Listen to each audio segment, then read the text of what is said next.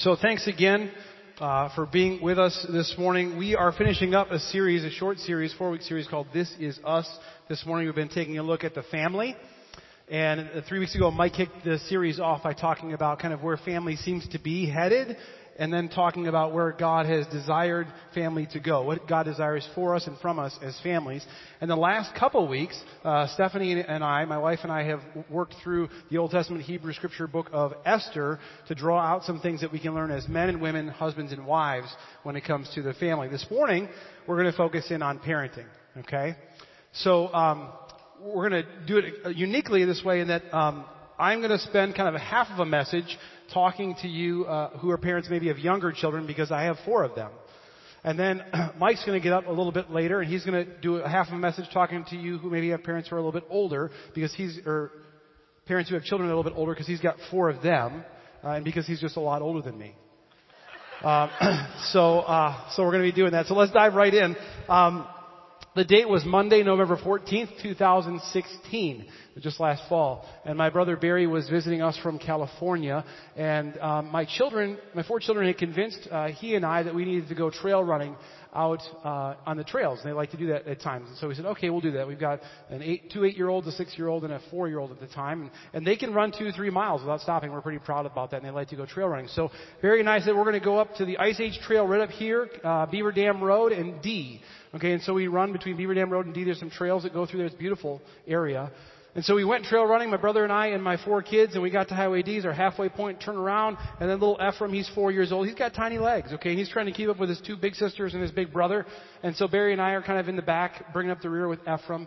And my Tiana Grace, she's our firstborn of the twins. She is also our fastest child at this time. And she was getting a little bit ahead of us, okay? And so she's running back in this wide trail that we've run before. Kind of here's how it goes back to the van, the big wider trail. And she gets around a corner where we kind of can't see her. She's far enough ahead where we can't see her. And so Barry says, hey, Troy, stay here with the kids. I'll run ahead and get her because she's getting a little too far ahead. And so I said, okay. So about 4 minutes later, my brother comes running back without Tiana. And he's like, I can't find her. She's not here. I ran pretty far up and she was not there. And so I was like, okay, so probably what happened is that she probably was that fast. She's probably back at the van. So I said, why don't you take maybe a couple of the boys, I'll keep Chloe with me, and then you go back to the van, just call me on your cell phone when you get back there. She's probably back there. So 10 minutes go by, and I said, we'll stay here and just see if she comes up one of these side trails. There's side trails everywhere. And so 10 minutes later, I get a call from my brother, and he's like, Troy, I'm back at the van. She is not here. And so I'm like, okay. I said, well, Chloe and I are going to go run up this trail that we kind of came down and see if we can find her. It's by the highway over here, folks, so you can yell, but you can't hear anything because of the ambient highway noise. And so I'm starting to get a little anxious. I have the peace of Christ, okay, folks, but I'm starting to go, okay, it's almost dusk. It's getting to where it's getting dark out, and I don't have one of my daughters. And so I look for another 10 minutes. My brother looks for another 10 minutes with the kids, and we can't find him. And so I call him back. I said, Barry, I don't know. I think I got to call 911. Like, we're into this now. And he's like, I wasn't going to say anything, but I think you're right. And so I call my wife. Stephanie's at home making dinner for us. I said, honey, here's what's going on. I need you to know this. I'm going to call 911. And she's like, okay. And she drops everything she's doing. She goes out and gets some flashlights, starts to call our faith family in the neighborhood that we have, our mission community, and starts to tell them, say, hey, can you guys come out? We need to look for our daughter. And I get on the phone with 911. And I'm going through the scenario in my head, right? They're asking me all these questions like, what does she look like? When was the last time you saw her? And I'm starting to put in my mind like this really horrible scenario together. Okay, folks? Like you start to feel this in your stomach where you're like, I don't know where she is. And this is not like Tiana Grace to do this. She's actually really, usually very wise about these kinds of things. So it's not like her to do that. So I'm getting this feeling in my gut, and I'm starting to go, in my mind, I'm thinking, my daughter may have been abducted. Like, this could be the worst day of my life happening right now. I'm on the phone with this dispatch gal, and she sends out a deputy sheriff. Stephanie comes out, and so I think you can imagine some of you who are parents have probably felt something like this at some point as a parent. Okay, maybe it wasn't call 911, but some of you probably can recognize this gut feeling where you're like, this could be the worst possible day of my life. I can't find my child.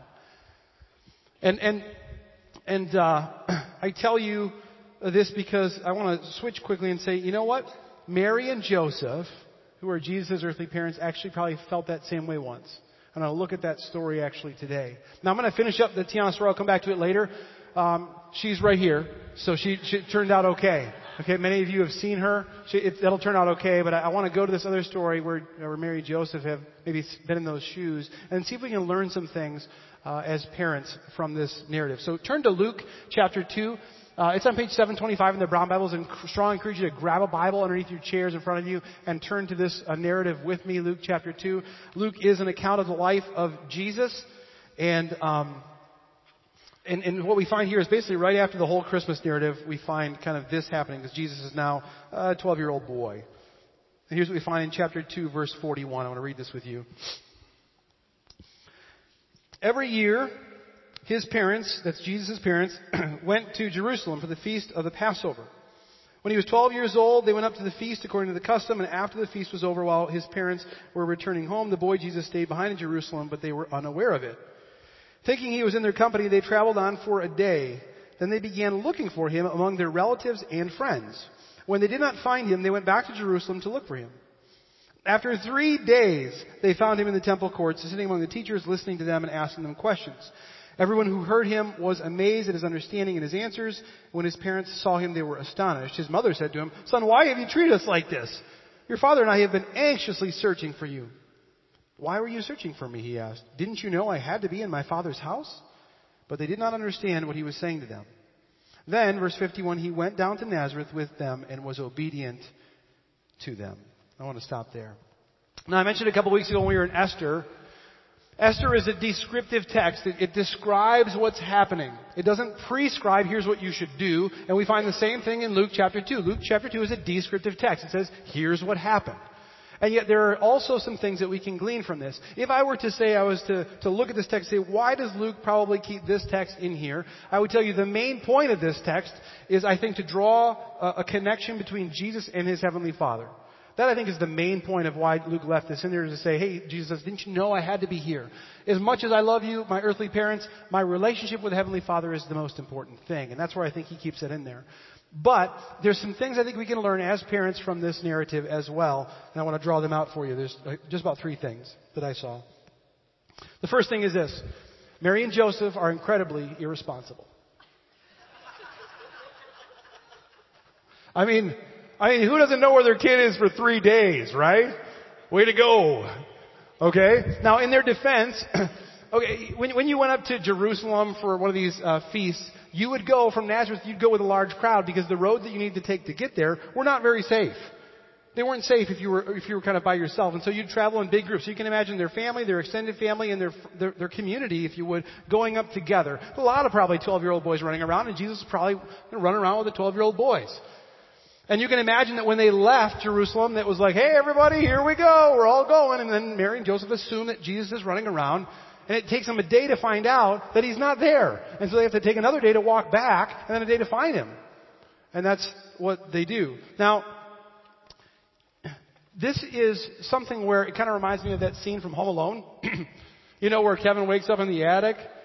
Hello? And everyone's like on the plane already, right? They had left him home alone. It's kind of what we find, that Jesus is left in Jerusalem. And they had left without him. Now, we live in a culture today that has a very low tolerance for this kind of parenting style. Okay? Like, I have a buddy of mine who just a couple summers ago, he went to Qdoba down here on Paradise to get a burrito to go. And he literally went through the line, had his burrito to go, got out to his vehicle, and found the police were there waiting for him. And he was like, what's up? And so they had been called because someone who had pulled in had called the authorities on him because they said that he had left his daughter in the car with the windows up on a hot summer day. And so he opened the vehicle up to show the officers that his daughter had left her doll in her car seat. And so you're like, okay, on the one hand, I understand you don't want a kid in the car. Like, I get it. But you probably want to take enough time to look and say, is that a child or a doll? Okay? So we can be really, really swing the pendulum in this thing. Okay? As we ask the question, well, what kind of parents would not know where their kids are for 3 days? Well, you could say, well, parents who know they're raising the Messiah. Well, okay. That doesn't help. That doesn't necessarily help us. But how about this? Parents, perhaps, that are pretty secure to give their children a little space.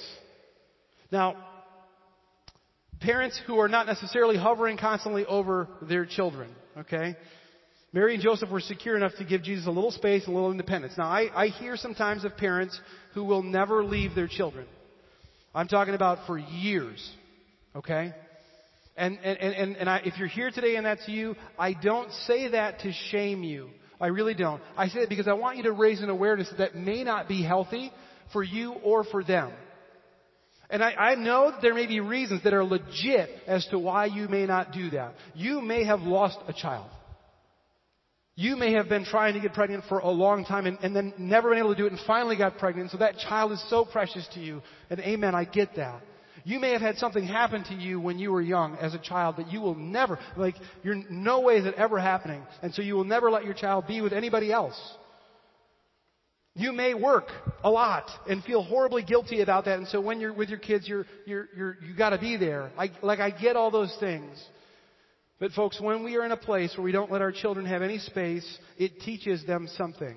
It teaches them something about themselves. It teaches them something about you. And it teaches them something about others that you may or may not be intending to teach them. Just on Friday, Elizabeth Murphy was here to speak to the moms who are at MOPS. And she made a comment that's relevant here. Steph shared it with me. Here's what she said. When we hover over our children, we are teaching our kids that they can't be their best selves without us. When we hover, we're teaching our kids they can't be their best selves without us. Well, here at Mary and Joseph, they're actually secure enough to give Jesus a little bit of space. Now, kids, if you're in the room and your parents give you a little bit of space, here's what I need. I'm speaking to you now, children. I need you to understand something. If your parents do give you space, you still need to obey them. Okay? Okay? Yes. Yes. You need to obey them. Those are my children, folks. And here's what I'm going to tell you. I want you to look at how we ended this up in verse 51. Here's what we see. This is the end of this narrative to some extent. It says, Then he, Jesus, went down to Nazareth with them, those are Mary and Joseph, and was obedient to them. Okay, kids, I know, I was a kid at one time. I remember it's sometimes difficult to want to obey your parents and listen to them. Kids, I think there's times where you're probably going to go, my parents don't know what they're talking about. I know everything. Okay? But here's the deal. Yeah, here's the deal.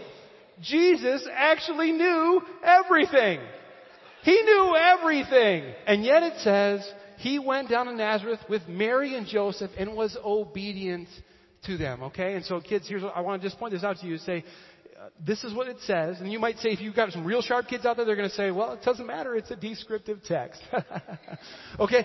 Well, that's fine, you little smart Alex. I'll tell you what else. Paul's got you covered. Paul's got you covered because twice he gives prescriptive texts. Ephesians chapter 6 verse 1. Parents are writing that one down. And Colossians chapter 3 verse 20. And say the same thing. Children, obey your parents. Those are prescriptive texts. Say, this is what you're supposed to do. And Mike's going to talk a little bit about that Ephesians text or the verse after in a minute here. So we have to obey. And kids, if you obey, you're going to become more secure, actually, believe it or not. And your parents are going to become more secure as well. And so we have to give our kids some space. The second thing, the reason I think that Mary and Joseph were so secure as parents is this reason. It's because they weren't doing it alone. They weren't raising their kids alone. There was a community of people around them. In fact, such a large community that they had trusted their children to that it took them a day to figure out that they wasn't there. And it wasn't just relatives. I know you're thinking, well, it's our big extended family. No, it says in verse 44 that they had to look through all their friends and their relatives and their friends. This community was bigger than just their family. It was their friends as well.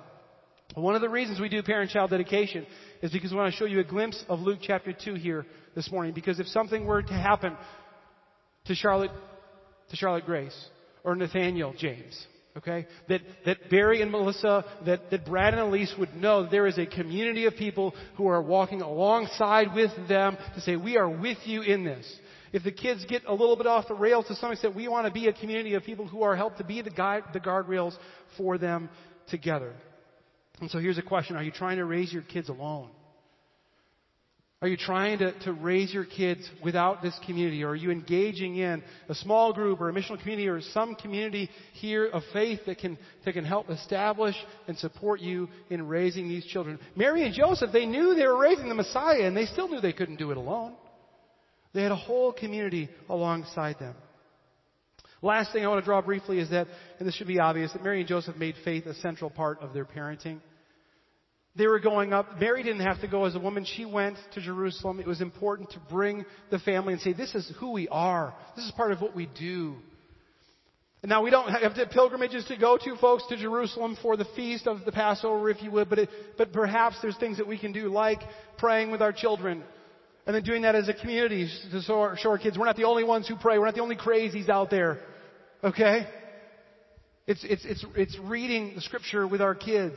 And other books similar. Right now we're going through this book as a family with the kids. It's Theology. Theology. It's theology. It's ancient truths ever new. Just bite-sized nuggets of what we know to be true about who God is and how that impacts us. We need to be speaking the gospel into our children, having it be the foundation. We have a child right now who he's a little competitive. He gets it from his mom.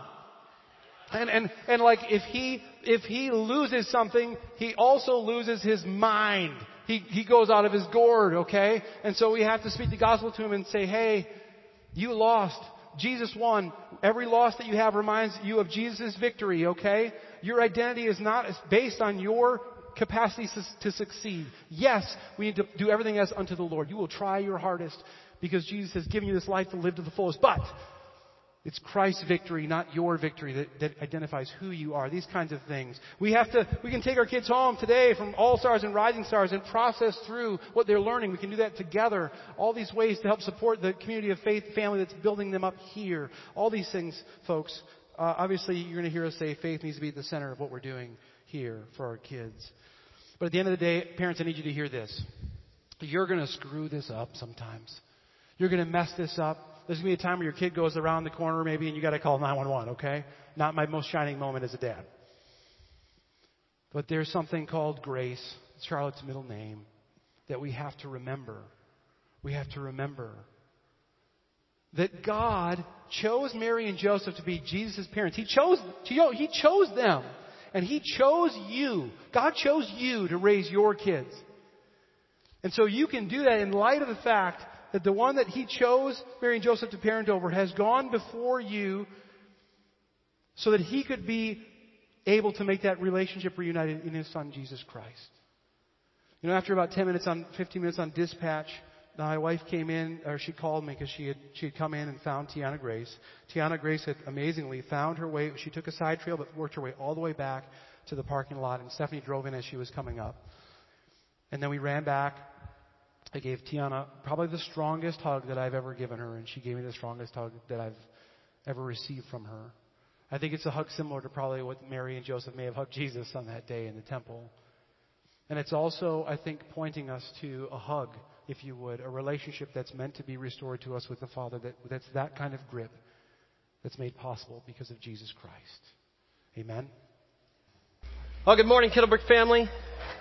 That's right. Today you get 2 sermons for the price of 1. 2 sermons for the price of 1. Some of you are like, oh yeah, bonus. And others of you are like, no, I'm good. I'm good. You know, it's kind of like when someone asks you want more shredded beets on your salad? No, I'm good, really. No, but actually we're not asking you. We're just saying this is what's happening this morning. So, anyways, one of the things, that Troy said we're going to be talking about parenting kind of on the other end of the spectrum, the other end of the tunnel of parenting. One of the things that I love to do, we lived in Russia for about 8 years in a city called Irkutsk, Siberia. And one of the things I did to keep my sanity when we lived there in Irkutsk was I climbed mountains. About once a year, I'd like to try to go and climb a mountain. There are lots of them around there in that area, particularly down by the Mongolia border. And one of the biggest ones was called Munku Sardik. Okay, there's Munku Sardik right there. Munku Sardik, I think, in the native language means break a leg. Something like that. So, Munku Sardik is not as high as some of the mountains in Colorado, like 14ers there, but it's the final ascent and the elevation gain is pretty extreme there at the end. And so what we did is we hiked up this frozen river and we kind of set up our base camp. There's the frozen river that we hiked up, and we set up base camp and acclimated to some of the elevation. And then we got up on the day of the final ascent. We got up at like 3 a.m. and hiked in pitch blackness up this frozen river. We kind of took a break for lunch when we got near the final ascent. And then we took off at about 2 p.m. and we did the final 3 hours trudging through this like knee-deep snow and just going kind of straight up at what seemed like a 90-degree angle. I'm sure it was more like a 60-degree angle. And finally we made it to the top. We made it to the summit. And when we got there, just a spectacular view. There's Lake Hoopsagul in the background there, in that's northern Mongolia. And we're just looking around, and we didn't have a lot of time to stay up there on the top of the mountain because it was already late. It was already like 4 or 5 o'clock, and we had to hike all the way back down to base camp. So a friend of mine and I, we checked in with the guide and decided to get an early start on it. Said, do you mind if we just kind of take off a little bit earlier? So we took off before the group, and you see the kind of the slope of the snow there? We just decided that it would be really fun if we decided to scooch down that slope on our bottoms and just kind of sled down, the side of the mountain there. And we said, this will be easy. This will be fun. We're going to be down this thing in no time. And so we started scooching down on our butts there, and it was fun. We kind of had our feet out in front of us kind of to kind of guide and steer us. And it was a great time. We were having fun until we hit a patch of ice. And then when I hit that patch of ice, there was such a jarring hit that my leg was jammed up into my thigh. Now, that would not have been a really big thing, except that I was wearing crampons. Now, crampons are steel spikes that you wear attached to your boots so you can climb up ice. And my crampon spikes went through my snow pants, through my long underwear, and punctured my thigh in the back. And I felt it, and it hurt. And I kind of scooched the rest of the way down to the bottom of the mountain. And when I got down to the bottom of that hill that we were on, I kind of dropped my drawers. And my friend, who was pre-med at the time, he took a look at it. He said, oh yeah, we're talking muscle tissue here. Yeah, that's all he said. And so we just kind of packed it with snow, and we hiked on, and I could feel my long underwear sticking to my leg from the blood that was kind of coming from that wound. And then we got to that river part, and even though it was freezing on top of the mountain, we got to the river, and it was even freezing on the top of the mountain, but the river down in the valley, it was like 70 degrees all day. It was May, and so everything had thawed, and the river that we hiked up was now this thin veneer of ice. And so we were hiking along the river, and we kept on crashing through the ice and getting soakers up to our legs. And finally, we tried to navigate along the river, and we were climbing along these rocks along the river. That wasn't working so well. The sun was setting, and at one point, we were so exhausted and delirious and disoriented, we thought we had gotten lost. And here we were, lost in the middle of Siberia, the middle of the Siberian mountains. Not sure if we were even going to survive the experience. Have you ever felt like that before? That sounds a little bit like parenting, doesn't it? You're up on top of the mountain and you're like, hey, let's have kids. This will be fun. This will be easy. That's how I was before I had kids. I was like, hey, I'm going to be the most awesome parent. My kids are just going to love me. I was that guy who was like standing in line at the checkout counter when there's a kid having a fit in front of me. I'm like, I don't know what those parents are doing wrong. I'm going to be an awesome parent. And then you have kids, and just like that jolt when he hit the ice and my foot punctured my leg, you hit those terrible twos. Or you have a special needs kid. Or you have a strong-willed child. And you are wondering, oh my gosh, this is much more than I bargained for. And then you hit adolescence. And like we kept on crashing through the ice and getting soakers. You keep crashing through the ice as you're walking with your kids through adolescence. And finally you may get to the point where you're just like, am I even going to survive this experience? Am I gonna make it through alive? Welcome to parenting. Some of us this morning might feel a little disoriented, might feel a little discombobulated. But Troy spoke about parenting kind of from the front end. He's still got young kids. We want to talk about parenting from kind of the back end of the spectrum. And we're just going to do that. We're just going to look at one verse, just one verse today. One verse that kind of sums up a lot of parenting philosophy. So it's kind of this one catch-all for raising children in a manner reflective of God. And I want to invite you to turn to Colossians 3. We're going to look at verse 21. Now, and you'll find that on page 834. Now, the immediate context of Colossians is that Paul is describing the believer's current reality, okay? They have been raised with Christ. Christ is now living in them, okay? And so they have this whole brand new experience. And we're going to put on Christ almost like we're putting on a new pair of clothes. And so he says, get rid of all things that used to be true about yourself. Anger, immorality, lust, greed. And instead to put on Christ. It is the living Christ that gives us the power to live a new life. And then he begins to very practically spell out what this looks like in the context of our relationships. So starting in verse 18, going all the way to verse 21. Wives, submit to your husbands as is fitting in the Lord. Husbands, love your wives and do not be harsh with them. You covered these in weeks previous. Children, obey your parents in everything, for this pleases the Lord. That's the verse that Troy alluded to before. Fathers, or I'm going to put in here parents, do not embitter your children or they will become discouraged. Do not embitter your children or they will become discouraged. Another translation says it this way. Don't provoke your children to anger or they will lose heart. The corresponding verse to this in Ephesians says, do not exasperate your children. Essentially what Paul is saying here is that don't parent in such a heavy-handed way that it embitters your children towards you. Don't be so overbearing that you crush them and you crush their will, kind of cause them to be discouraged. Don't be constantly riding them to the point where they don't want anything to do with you and they eventually lose heart. And if they lose heart, you risk the possibility of losing the relationship. And whatever you do, however you decide to parent, whatever parenting philosophy you may ascribe to as you're raising your kids, keep one thing front and center. You want to maintain the relationship.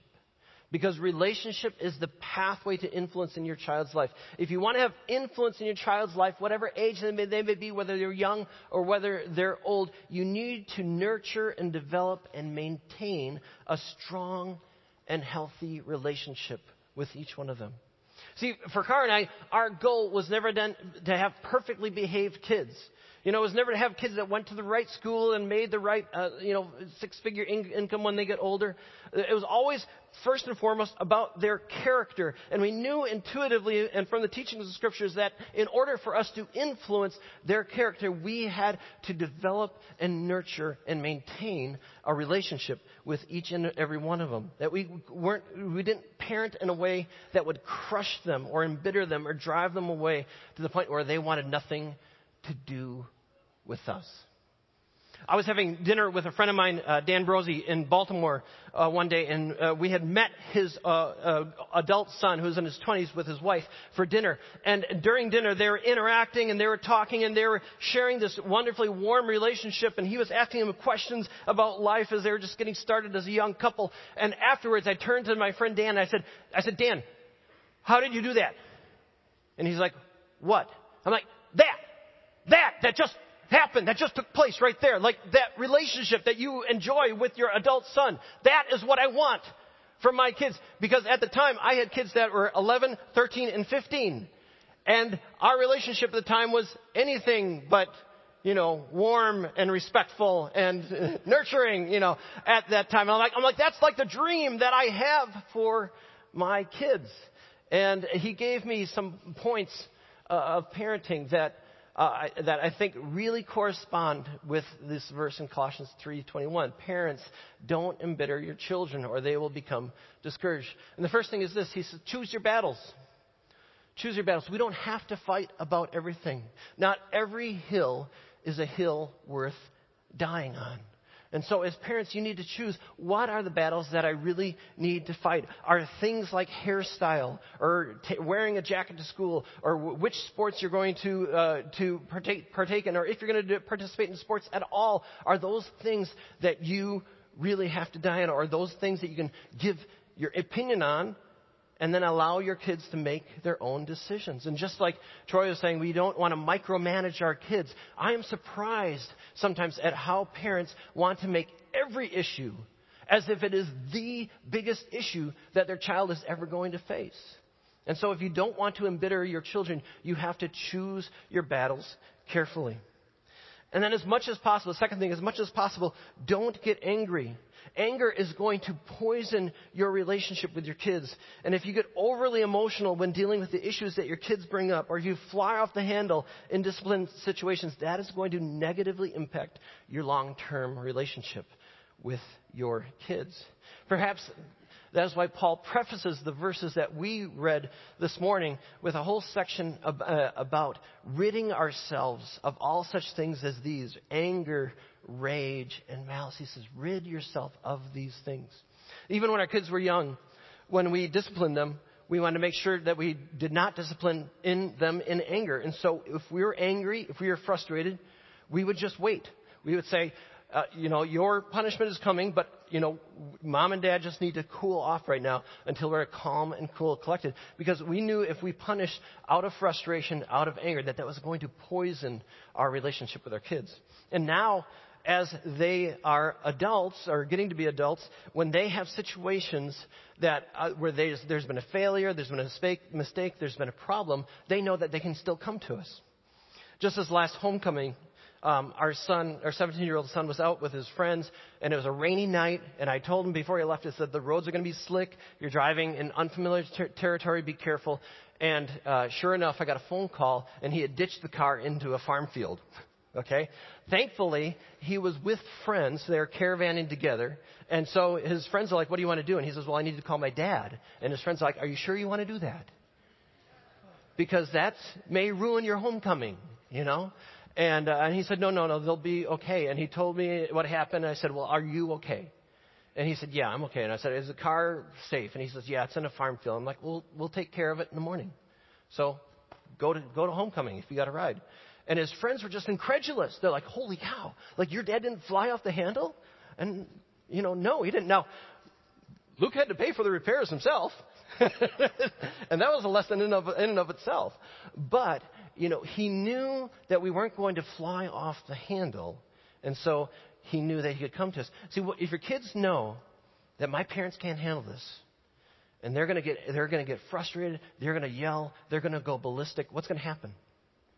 They're going to hide things from you. They're going to try to deal with it on their own. And they're going to learn that they can't trust you with their failures and their mistakes and their problems. So as much as possible, don't get angry. Last thing is, be more positive than negative. If Paul tells us here what parents aren't supposed to do, that we're not to embitter our children, is there anywhere where he says what are parents supposed to do? And there actually is a place in Scripture where he does say what parents are supposed to do. If you turn over in your Bibles one page to the book of 1 Thessalonians, in 1 Thessalonians chapter 2, Paul is describing his own conduct towards the Thessalonian believers, and he describes it as a father interacts and behaves towards his kids. And he says this in verse 11 and 12 of chapter 2 of 1 Thessalonians. I think we're going to put up on the board there for you. For you know that we dealt with each of you as a father deals with his own children. Number one, encouraging, comforting, and urging you to live lives worthy of God who calls you into his kingdom and glory. Encouraging, comforting, and urging. He's saying that's how a father or how a parent is to interact with their children. These are things that a parent wants to pour into their child's life: encouragement, comfort, and speaking words of life and truth into them. Not constantly harassing them and telling them what they're not doing right, but instead focus more on what they are doing right. In November, We had a parenting conference here, and we had Pat Quinn come and talk to all the parents. And he presented some data that absolutely astounded me. He talked about the fact that in order to really influence our kids and allow them and to build confidence into their character, we have to pay them 9 compliments for every 1 critique. 9 positive messages for every 1 negative message. Now, you may quibble with that ratio. You may, take objection to those numbers. But the reality is this. We need to be praising our kids much more than we are criticizing them. And that takes work. Because anyone can criticize. It's easy to do it. And in our parenting, we can become lazy and just tell our kids what they're supposed to do or what they're not doing or anything like that. When what takes work and what takes intentionality is to find out what they're doing right and to see what they're doing well and to intentionally and deliberately point it out to them. Like Paul says, encouraging, comforting, and urging you to live lives worthy of God. So those are the 3 things. Choose your battles. As much as possible, don't get angry and be more positive than negative. And so, Cara and I, we haven't done everything right as parents, but we have strived to maintain a relationship with each one of our kids, regardless of our choices, regardless of the behavior, because we know that relationship is the pathway to influence in our children's life. We now have 2 kids that are out of the home. And we love the fact that they love to come back and talk to us about their life and ask us for our input. And we get a chance to influence them because we have striven to have this relationship with them. Just last night, we were with our daughter Maggie on the east side of Milwaukee at a coffee. And I was asking her, I'm like Maggie, I'm talking about parenting tomorrow, so let me know, where did we burn you? What did we do right? And I'm not going to tell you what she said we did wrong, but she did say what we did right was the fact she said, I always knew that I could come to you with your advice because you never insisted on it, you never pushed it on me, but I experienced over life that the advice that you had for me, because I knew that you knew me so well and that you loved me and you had my best interests at heart, that it was going to be good advice. And I can still come to you now and ask you for that kind of advice. And we have another son who's 21 who lives outside of the house now. But I love the fact that he still comes home on weekends and we'll make a meal together or we'll go for a hike together. And as we're doing that, we get a chance to interact and talk about his life. Because the one thing that we want is we want to have adult relationships with our adult kids, because relationship is the pathway to influence in your children's lives. Whether they're young or whether they're old, you can't get influence any other way. So eventually, around midnight, my friend and I rounded the bend. And in the moonlight, we could see our tents up on the hill. And we had reached our base camp. And so we crawled into our sleeping bags, bloodied, aching, weary, and totally exhausted. But we had the adventure of our lives, okay? We knew that we were going to be talking about this forever. And in the same way, you can get to the end of parenting and you are bloodied and bruised and aching, but you know what? If you do it well, you will have the adventure of your lives and you'll be changed forever for it. And if you do it well, you maintain a relationship and you maintain the opportunity to influence your kids, no matter what age they are. Let's pray. Father God, as a community, we just need your help as we parent our kids. And as we looked at in Colossians these days, we can't overlook the fact that the whole theme of Colossians chapter 3 is that the living Christ inside of us gives us the power to live this new kind of life. It gives us the power to get rid of bitter rage and anger so that we can parent our kids in love and affection and encouragement like you tell us to in 1 Thessalonians. Lord, please be kind and gracious to us. Give us this ability so that we can reflect to the world what it looks like to be families redeemed by you and on mission with you. We pray this in Christ's name.